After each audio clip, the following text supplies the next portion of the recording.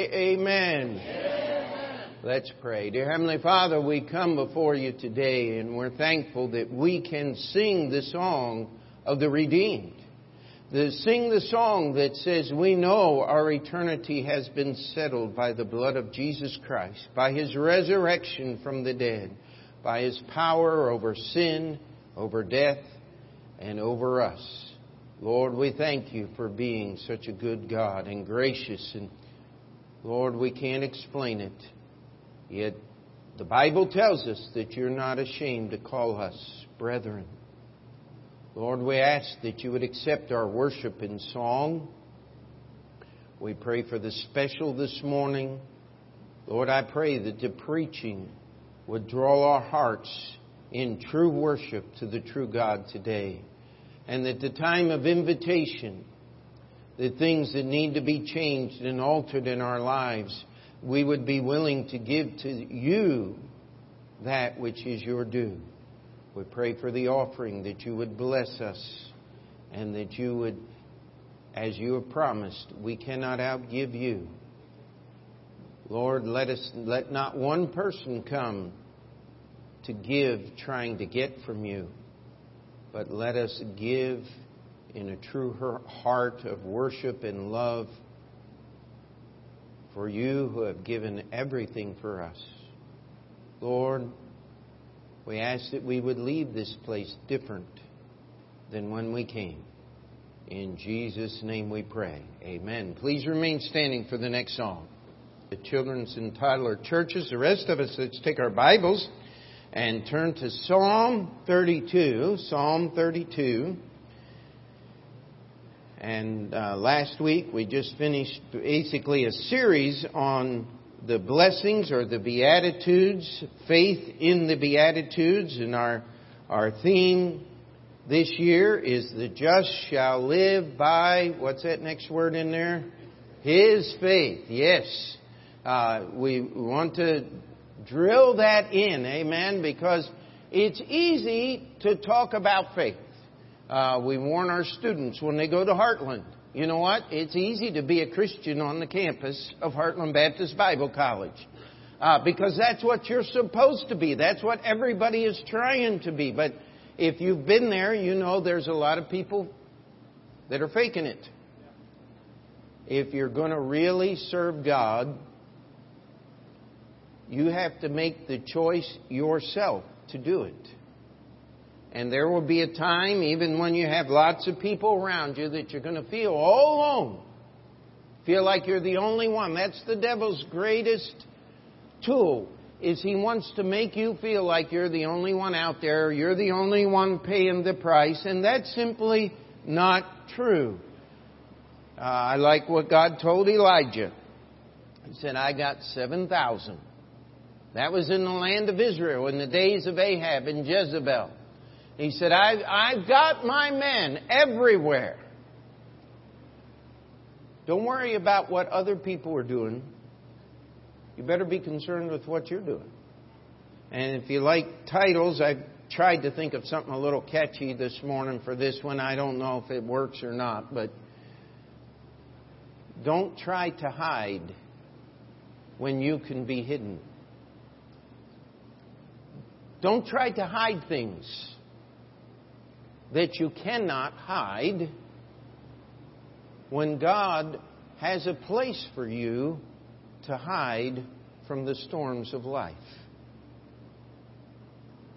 And so this little psalm here is one of great comfort. Many people love to read this psalm, but I'll tell you, there's a whole life of living in this little psalm. There's a lot of conviction in Psalm 32, and I want us just to read all 11 verses as we begin. Blessed is he whose transgression is forgiven, whose sin is covered. Blessed is the man unto whom the Lord imputeth not iniquity, and in whose spirit there is no guile. When I kept silence, my bones waxed old through my roaring all the day long. For day and night thy hand was heavy upon me. My moisture is turned into the drought of summer. Selah. I acknowledged my sin unto Thee, and mine iniquity have I not hid. I said, I will confess my transgressions unto the Lord, and Thou forgavest the iniquity of my sin. Selah. For this shall every one that is godly pray unto Thee in a time when Thou mayest be found. Surely in the floods of great waters they shall not come nigh unto him. Thou art my hiding place. Thou shalt preserve me from trouble. Thou shalt compass me about with songs of deliverance. Selah. I will instruct thee and teach thee in the way which thou shalt go. I will guide thee with mine eye. Be not as the horse or as the mule, which have no understanding, whose mouth must be held in with bit and bridle, lest they come near unto thee. Many sorrows shall be to the wicked, but he that trusteth in the Lord, mercy shall compass him about. Be glad in the Lord, and rejoice, ye righteous, and shout for joy, all ye that are upright in heart. How many of you saw the title there? Hiding things, and when God has a place for us to hide. You see, the psalmist starts out with blessings, just like the Beatitudes. He said, Blessed is he whose transgression is forgiven, whose sin is covered. Blessed is the man unto whom the Lord imputeth not iniquity, and in whose spirit there is no guile. I mean, if you found yourself in that situation, certainly you should be able to claim that title of being blessed. Amen? And that is where God wants every believer to be. Because how many sins did Jesus pay for on the cross, my friend? Every one of them. I'm so glad I'm not a Calvinist. I hope you don't mind me saying that, but there just seems to be a resurgence. I'm sorry, a little rude this morning, but a resurgence of stupid in our circles as Baptists, of people wanting to embrace Calvinism. I'll tell you what. I'm glad Jesus didn't only die for the sins of the saved. He died for every sin that was ever sinned by every person who ever sinned it. So that not one soul has an excuse. No one burning in the flames of hell today, awaiting their final destination of the lake of fire today, can say, I'm here because God put me here. Every one of them got there by ignoring the work of God in their life and in the world. You know, they tell the story, and I heard this story as a little boy in a chapel in the Christian school I grew up in, and so I have no documentation for it. I heard the story over 40 years ago, and the story was old when I heard it. So, I mean, we're going back in time here.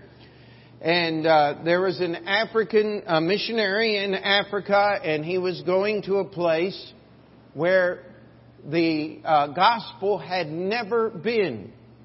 And he had made certain contacts and was going to be taken back into the jungle by some tribesmen, and he was going to meet some people there. And finally, after years of preparation, he was able to get back into that place. And what a day it was as he got there, and the chief came out and the people came out, and he began through the interpreters to explain to them that God had sent him with the message. And as he was explaining a little bit about the message of the Bible, they said an old man began pushing and shoving people out of his way. And he got up right in the missionary's face and he said, "What took you so long?" And he said, "I knew there had to be more of a God than the witch doctors. And he said, I've been praying, and I don't remember the number of years, but it was well over 20 years, that God would send me someone with His message. And I want to know what took you so long. Let me tell you something. There is no excuse for any living soul to end up in hell. There is no excuse for any one of us in this auditorium this morning not to be able to claim the blessings that are in these first two verses. To have our transgressions forgiven. To have our sin covered. To have a spirit in which is no guile. That when we stand before God, God says there is nothing I can lay to His charge. The devil is the accuser of the brethren. And unfortunately, the devil doesn't have to look very far to find something to accuse us of, now does he? I mean, we talk about the devil doing this. You know, the devil doesn't do near as much as we do to ourselves. And David here is writing and he says, listen, this is where you ought to be. This is the life of blessing. This is the life of the Christian, to live in a place where your transgressions are covered. You know, this presidential campaign, there are so many skeletons rattling in those closets that they have to rent storage at the public storage place to keep them. Or maybe they just use a public email server. Oh, I'm sorry, I'll just keep... It just comes out once in a while, forgive me. It's so absurd that we would have these two people who the list of accusers could fill the pages of our paper every day between now and the election. Just the accusations. It's a sad day, isn't it? But you know, the devil does that to each one of us before God every day. The devil wants to hinder us.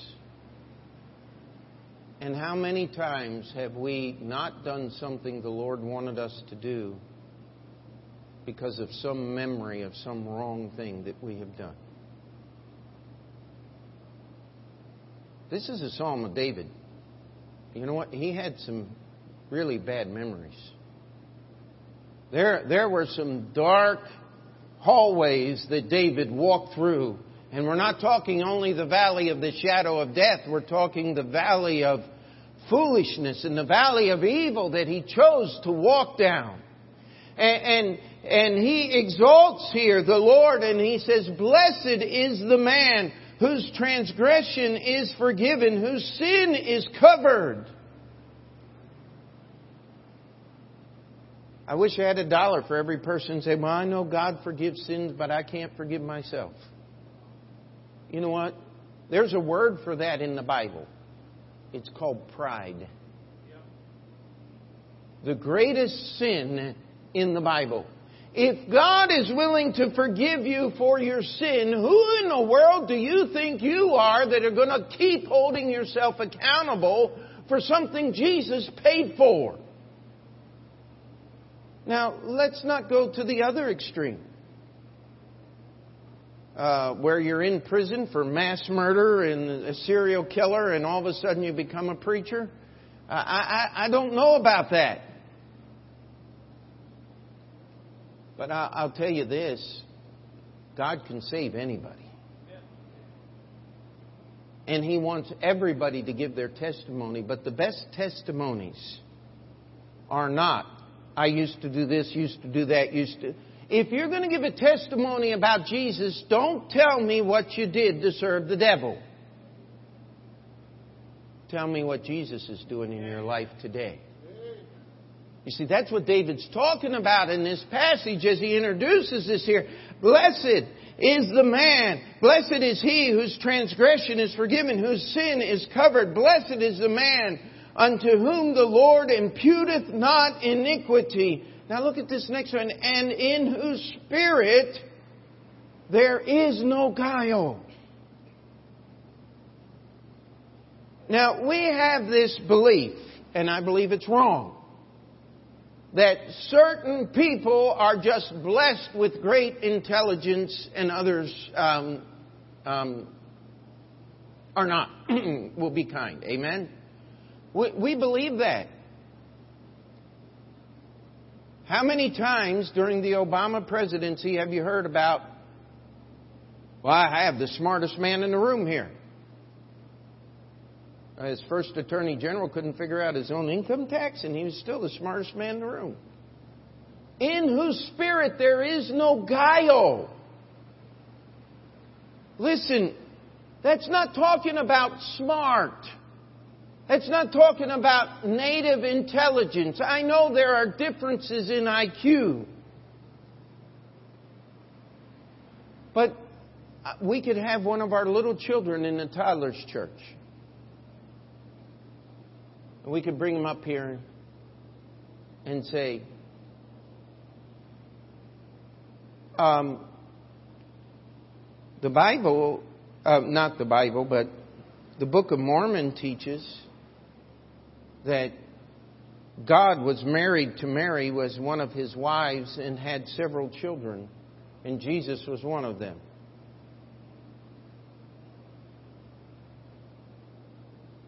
And I promise you, a little child, 5 years old, that sat in this church for a couple of years would say, that's a lie. Yeah. How many of you have ever turned on the television, heard some preacher preach and say, I don't know what it is, but it feels weird? Huh? How many of you have grown enough in Christ to be able to use this book to tell the difference between right and wrong? You see, that's what it's talking about when it says, in whose spirit there is no guile. You can't be tricked. You cannot be deceived by the lies of this world.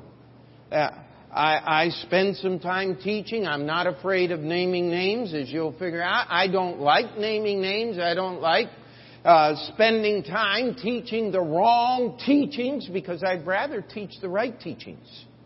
Because the closer you are to what's right, the easier it will be for you to recognize wrong. And that's what the psalmist is saying. I got an email a while back from somebody who asked if we use Rick Warren's books. And I sent a very quick reply. I said, we don't use Rick Warren's books. We don't believe they're biblical. We don't want anything to do with them at this church. Because the purpose-driven life is not Christian. If you really want to know what it is, it's Buddhist. You keep saying the same thing over and over until God gives it to you. That's Buddhism. That's a mantra. God is not a slot machine. You don't approach Him with what you want. You approach Him as God and ask Him to give you what He wants. And you're the one that will benefit. Can we say amen to that? See, that's what it means by in whose spirit there is no guile. How many of you'd like to be in that place? The blessed man whose transgressions are covered. When you stand before God, He says, I cannot charge you with any crime that you have committed.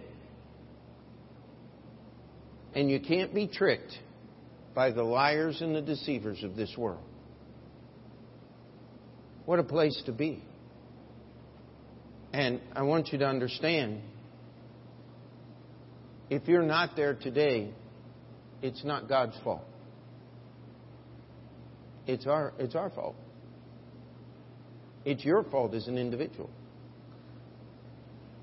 You see, that's what David's going to say in verse 3. Look what he says. Now, in English, there would have to be a but there. But this is Jewish poetry, so there's no but. He says, when I kept silence, my bones waxed old through my roaring all the day long. For day and night thy hand was heavy upon me. My moisture is turned into the drought of summer. And then he puts in that word Selah. This is not a scholarly translation of that word, but it just simply means stop and think about it.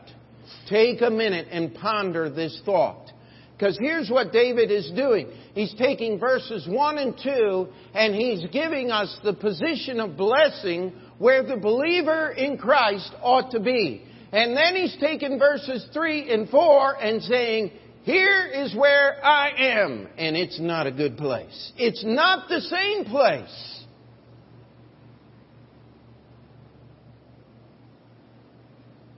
How many of you have ever said, don't raise your hands because everybody would have to? Lord, I'm going to serve you more as soon as I get this mess straightened out. We've all said that. Don't you think that's what David was trying to do in those intervening months as he was waiting for the baby to be born from Uriah's wife?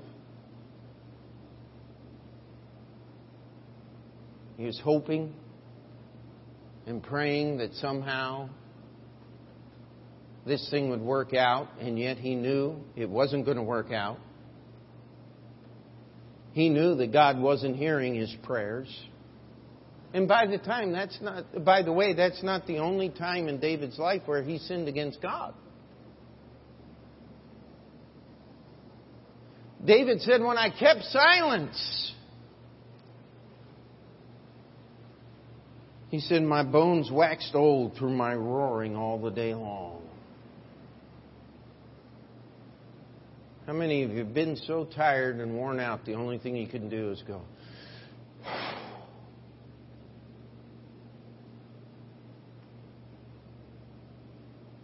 I'll tell you, physically tired is one thing. Spiritually tired is something else. A wounded spirit, who can bear? David said, my spirit was wounded. He said, I roared all the day long. He said, I was like that lion.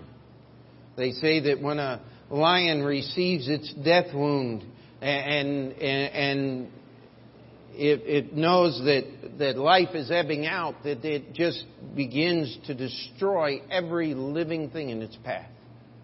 From a blade of grass to a, Lord forbid, you're in the way. The lion will kill anything in its path. That's why the Bible says the devil goes about as a roaring lion. He's already received that death wound. But he is trying to wreak out his vengeance in his last gasp. And here's what David is likening himself to. He says, I just roared all the day long. You know, I wonder if that's not the reason why people like such loud music today. You go into a restaurant. Boom, boom, boom. I want to eat. I can't digest to a beat. Just turn the lousy noise down and let me enjoy my meal. The only thing's worse than when there's a television in there.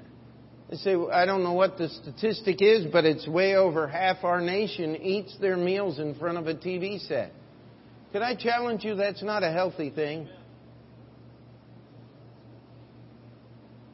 The most beneficial thing for a child growing up is to eat their meals staring at that brother or sister they hate. I mean, their brothers and sisters.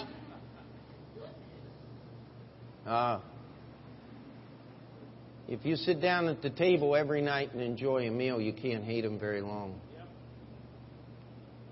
Parents, if you'll sit down and enjoy that meal with a family, you're going to know what's going on in your kids' hearts and minds. Maybe that's why David said, Thou preparest a table before me in the presence of mine enemies. Amen? You see, he said, God's hand was heavy on me. He said, I had no rest. He said, my moisture was turned into the drought of summer. It's been hot this week, has it not? You say, oh, it's so hot, I'm just sweating. That's good. If you stop sweating, that's when you're in trouble. That's not heat exhaustion. That's the first sign of heat stroke. And you better get inside, you better get somewhere and get help fast. Because heat stroke can be deadly. David said, even my moisture was turned into the drought of summer. He said, there's nothing pleasant in my life.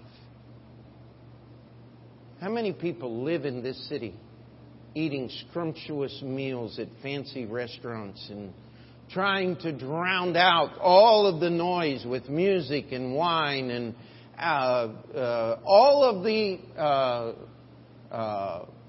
things the world has to offer? Somebody said, if you're going to hell, you might as well go under the influence of something. Well, I got a better choice for you. How about you get off that road and get on the gospel road? Amen. How about you get off the road of damnation and onto the road of God's salvation? You see, this city is full of people trying to take care of their own sin. Now, David was speaking as a saved man. But the same thing is true of every unsaved person. How many of you remember what it was like before you got saved? And how you're just waiting for the events that you had pulled yesterday to come back and bite you today. Or worse yet, somebody else was laying traps and snares for you to destroy you, and you just weren't smart enough to get around them and get away from them. That's what David said, that's where I am. But look at verse 5. Again, he's contrasting these ideas. And he puts that Selah in there to make us stop and to think and to say, look at this situation. Paint the whole picture in your mind and in your soul. I acknowledged my sin unto thee, and mine iniquity have I not hid. How much effort do people spend trying to hide sin? I'm not trying to be crude, ladies, but how much money is spent on makeup and clothing to hide things? And by the way, if you think women are vain, go into one of these new men's clothing shops. They've got all kinds of things in there. I can't imagine this, but they tell me it happens that men go and they have surgeries so that they can look better. I don't get it.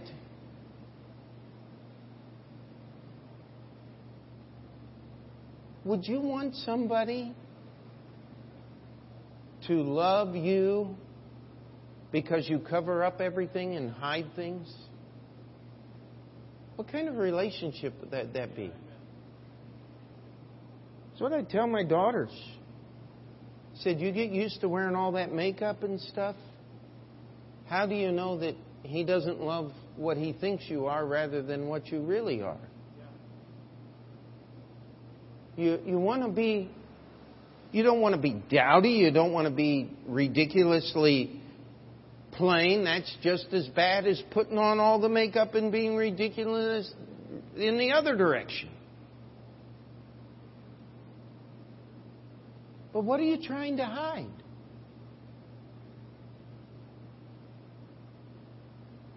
The world wants to use what you're trying to hide to manipulate you to do things. Isn't that true? And yet we spend time hiding things. We spend so much of our life hiding things. And God already knows about it. I mean, how dumb was Jonah? I'm going to run away from God. I mean, God's everywhere.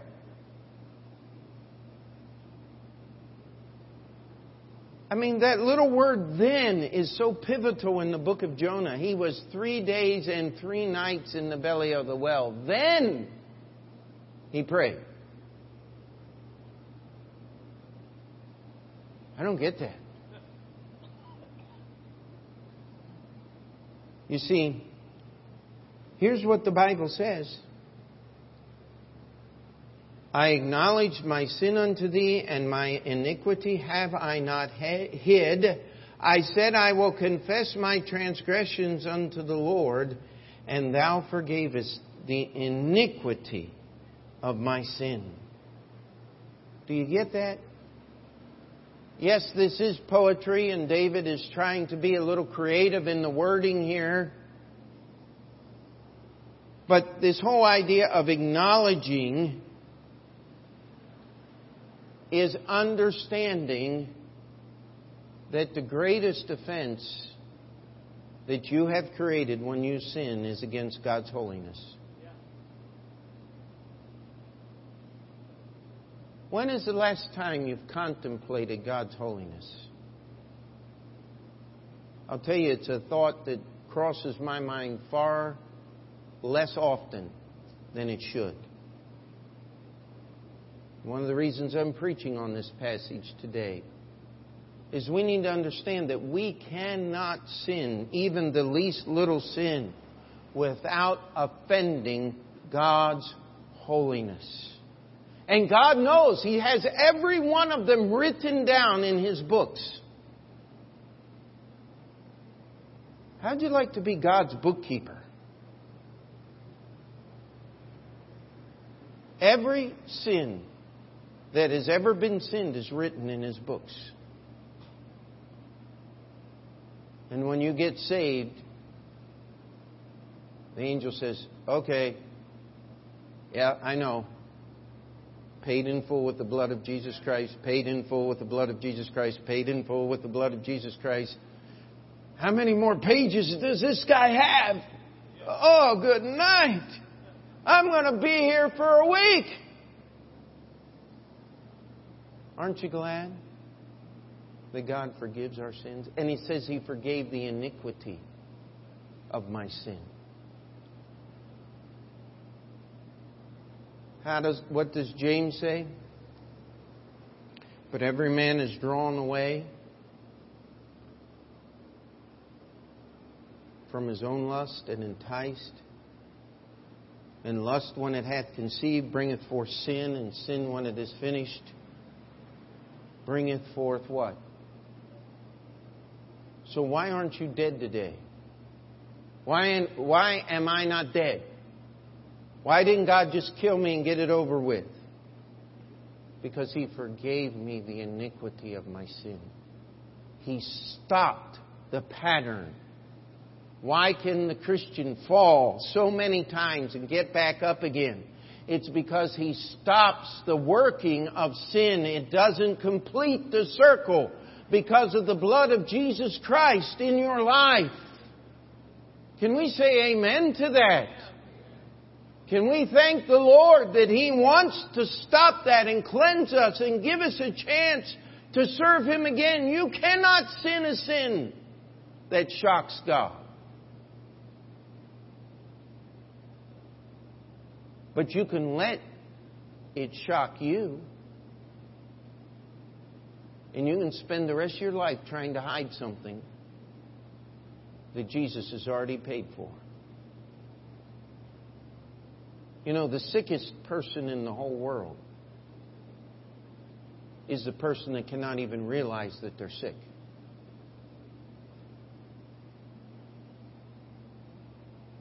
Isn't that true?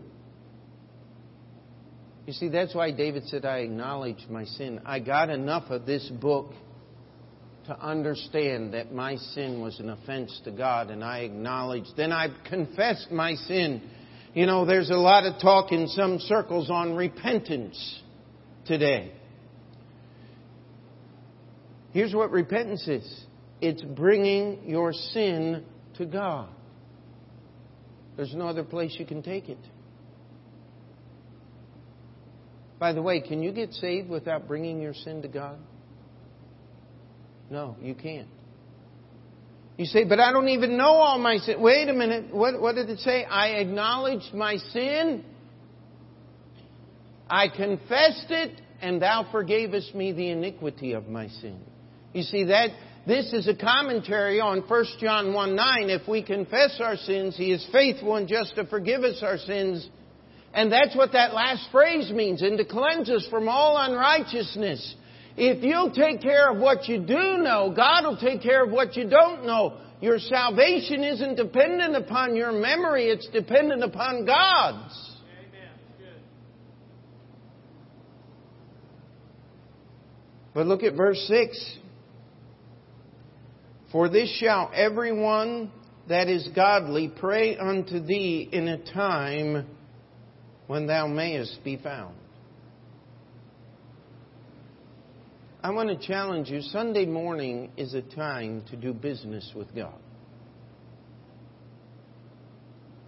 I want to preach in a way, and I pray that I can preach in a way that will make you sit up and think and take notice and say, hey, there's some things that got to change in my life. Because we have no guarantees of tomorrow. You know, that's one of the reasons Jesus didn't tell us when He was returning. Because if we knew when, everybody would try to get right the week before. Doesn't work that way. If you're not right today, you're not going to be right tomorrow. You see, you got to call on the Lord now. Most of us call on the Lord when the storm breaks. We see the tidal wave coming and we go, Dear God, save me!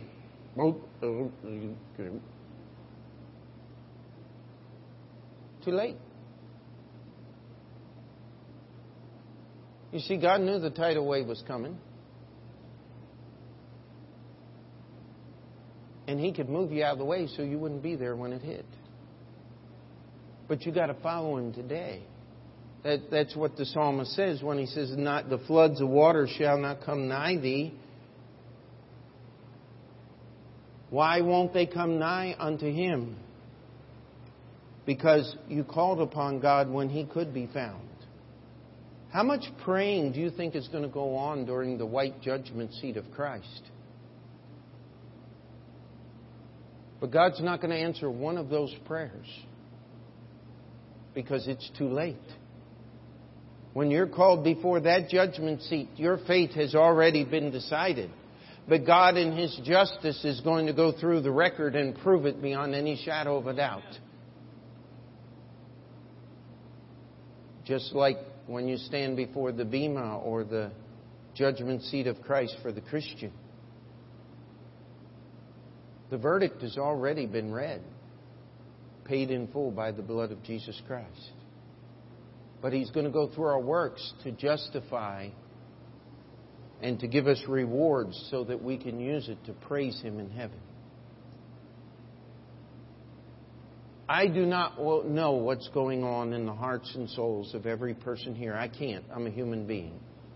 And you know what? I'm glad as a pastor I don't have to hear your confession of every sin. And I'm glad I don't have to go find somebody to confess all my sins to, that I can go directly to God who already knows every one of them. But you know what? He wants me to know that I've sinned. Then He wants me to come to Him. Then He breaks the pattern of sin in my life. And He offers protection. You see, that's where it says, Thou art my hiding place. I think I've given this example more than once. It's well known. They were having an art contest, and the subject of the art contest was peace. And so people were trying to illustrate, artists were trying to illustrate on the canvas peace. And as they were walking through there's a picture of a cow in a pasture chewing its cud. That's pretty peaceful. And there's a picture of a mountain stream just rippling down through its little channel on the side of the mountain. And there's a picture of a pasture and the little birds flying. And then there was a picture of a terrible storm. And you could see the violence of the waves crashing against the cliff. And you could just feel the tension and the terror and the painting. And as you got up there close, saw about halfway, 3/4 of the way up that cliff, there was an eagle's nest. And as you look closer, there was the mama eagle in the nest. And the artist had so carefully painted the little eaglets under her wings. That's peace. See, peace is not the absence of the storm. Peace is having a faith in God that takes me through the storm. That is bigger than the storm.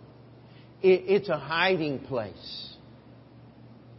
Remember, preacher, my pastor, Roy Thompson, told the story on more than one occasion as he was going through the chemotherapy with leukemia and things. He said, I just don't know how to explain. He said, one night, he said, I was just at the bottom. He said, it just felt like the devil was standing there whispering in my ear every sin that I had ever committed. He said, I didn't want to wake up the next morning. He said, but then I thought about the forgiveness that Jesus had. He said, I don't want to ever go back to that place. And he's not. He's in heaven today, praise God. But he said his forgiveness is greater than the work of the devil. That's the hiding place. There's lots of things you could be worried about today. But see, if you're that man that has his transgression covered, whom the Lord imputeth no iniquity, who there's no guile in your spirit, whose sin is covered, what are you worried about? You see, why do you waste your life effort trying to hide things that God already knows about, when if you'll just tell God about those very things, He's got a place for you to hide from all the storms of this world?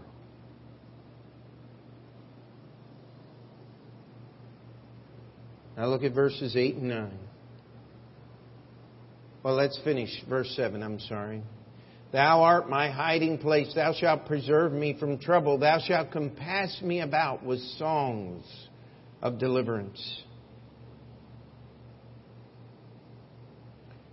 Have you ever gotten depressed and just overwhelmed with life, and all of a sudden, what can wash away my sin? Nothing but the blood of Jesus comes burbling up from in your soul somewhere.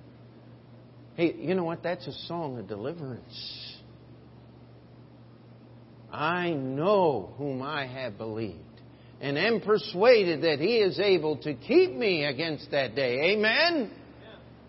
I love that song. I found a friend who is all to me. Oh! Just thrills. That's why we sing the old hymns, and we're not going to sing any more of that. We've never sung the Johnny Got a Rat Trap song, and we're not going to ever sing it here because there's too much comfort and too much wonder in those songs of the deliverance.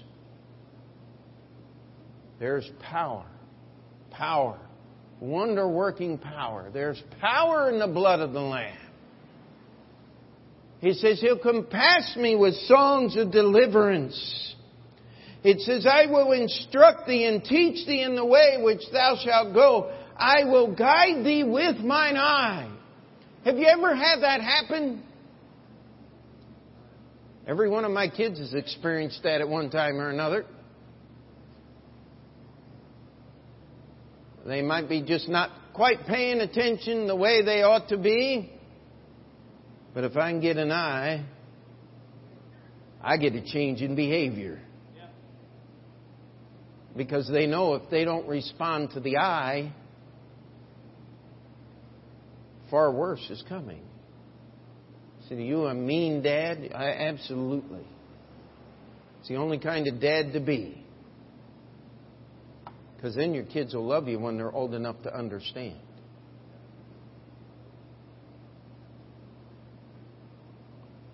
You see, what's the next verse say? Be not like a horse. Be ye not as a horse or as a mule. How many of you have ever met a horse of a person?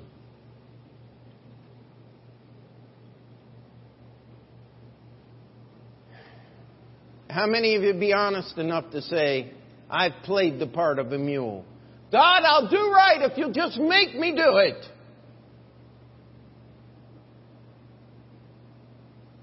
God says, you're not an animal.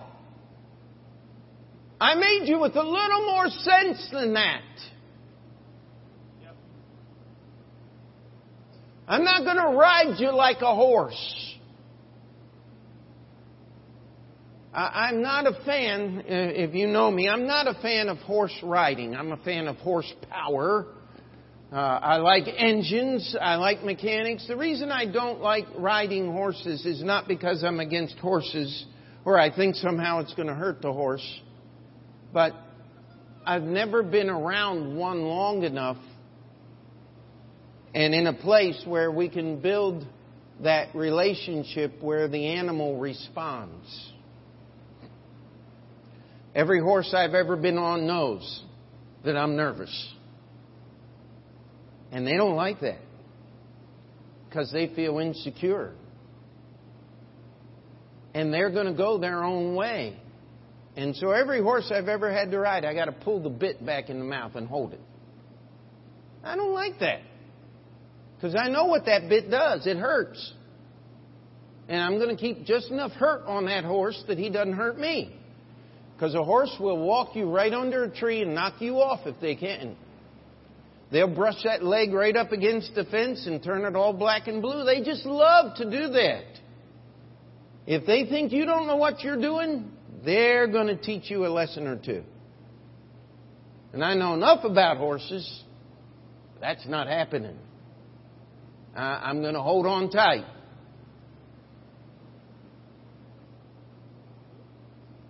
But I don't want God to have to do that to me.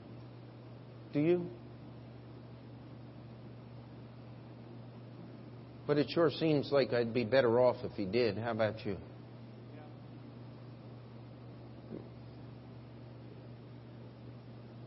I know the story of a guy. He said he was talking to a preacher and had a lot of problems. And he said, I just wish you could give me a spanking. And the preacher looked at him and said, it won't do any good. You're 28 years old. It's against the law. God intended those things for little children to help them in the way. But now you're an adult. It doesn't work that way anymore. You have to make a choice. You see, you got to look at verse 1 and 2. All those blessings. Say, I want that. You got to look at verse 5, I think it is. And acknowledge your sin and confess your sin. So that all I need is the Lord to give me one of those looks. How many of you felt the Holy Spirit looking at you? Huh? You look at that alarm clock on Sunday morning and say, oh, I'm just one another hour of sleep. And it's like, no, I got to go to church. Got to. Not because the preacher's going to visit you Sunday afternoon and say, where have you been? You know what? I don't do that. I want you to come because God wants you to come. Amen? Because He could make you feel a whole lot worse than I can. But we benefit when we just obey Him. When we listen the first time. When we let that guidance be there for us. That we don't have to be as a horse or a mule that have no understanding. That have to be held in. It says, many sorrows shall be to the wicked.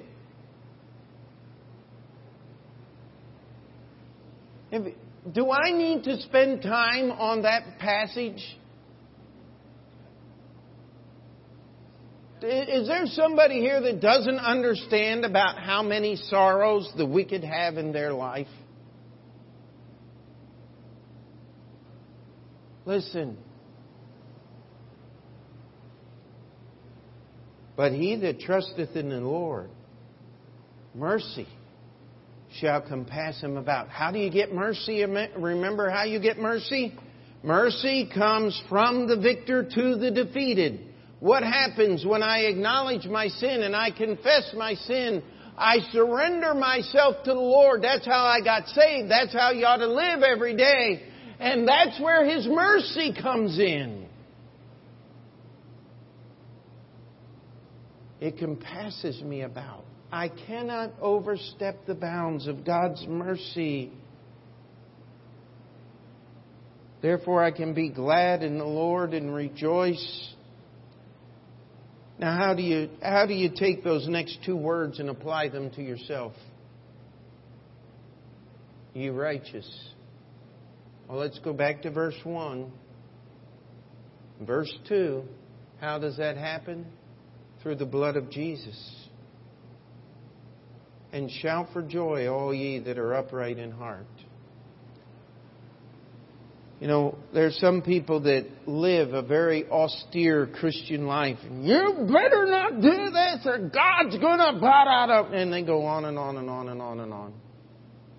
That's not the motivation for the Christian life, my friend.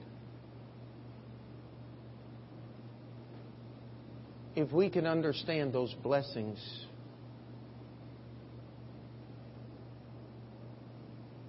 the bitterness of the cup of the pleasures of sin would be so apparent to us we'd run the other direction when it's offered.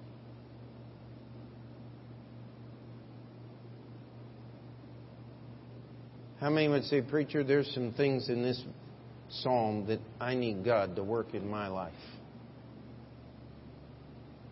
There's some things here.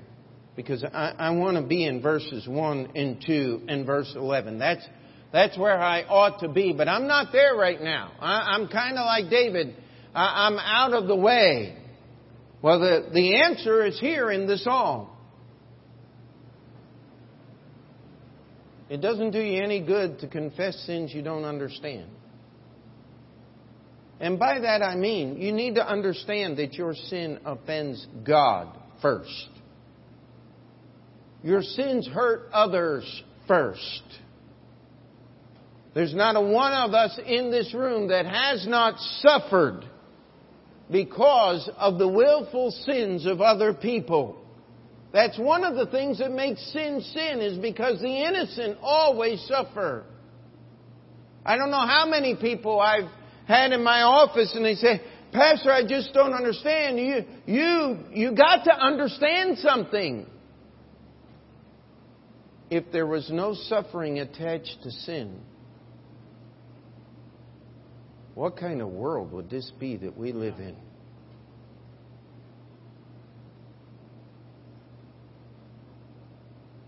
But I need to acknowledge my sin, not someone else's.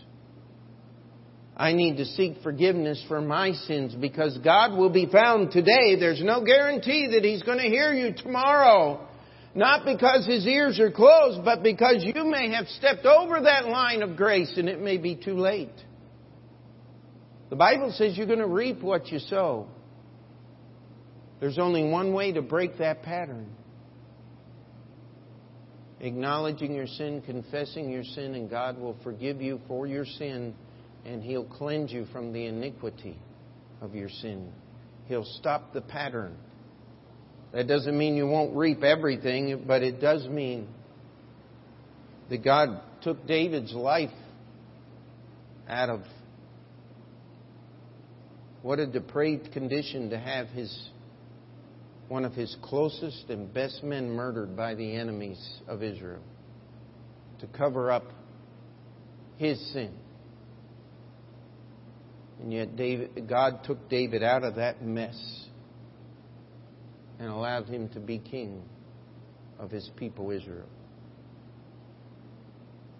See, blessed is the man whose transgression is forgiven, whose sin is covered. Blessed is the man unto whom the Lord imputeth not iniquity, and in whose spirit there is no guile.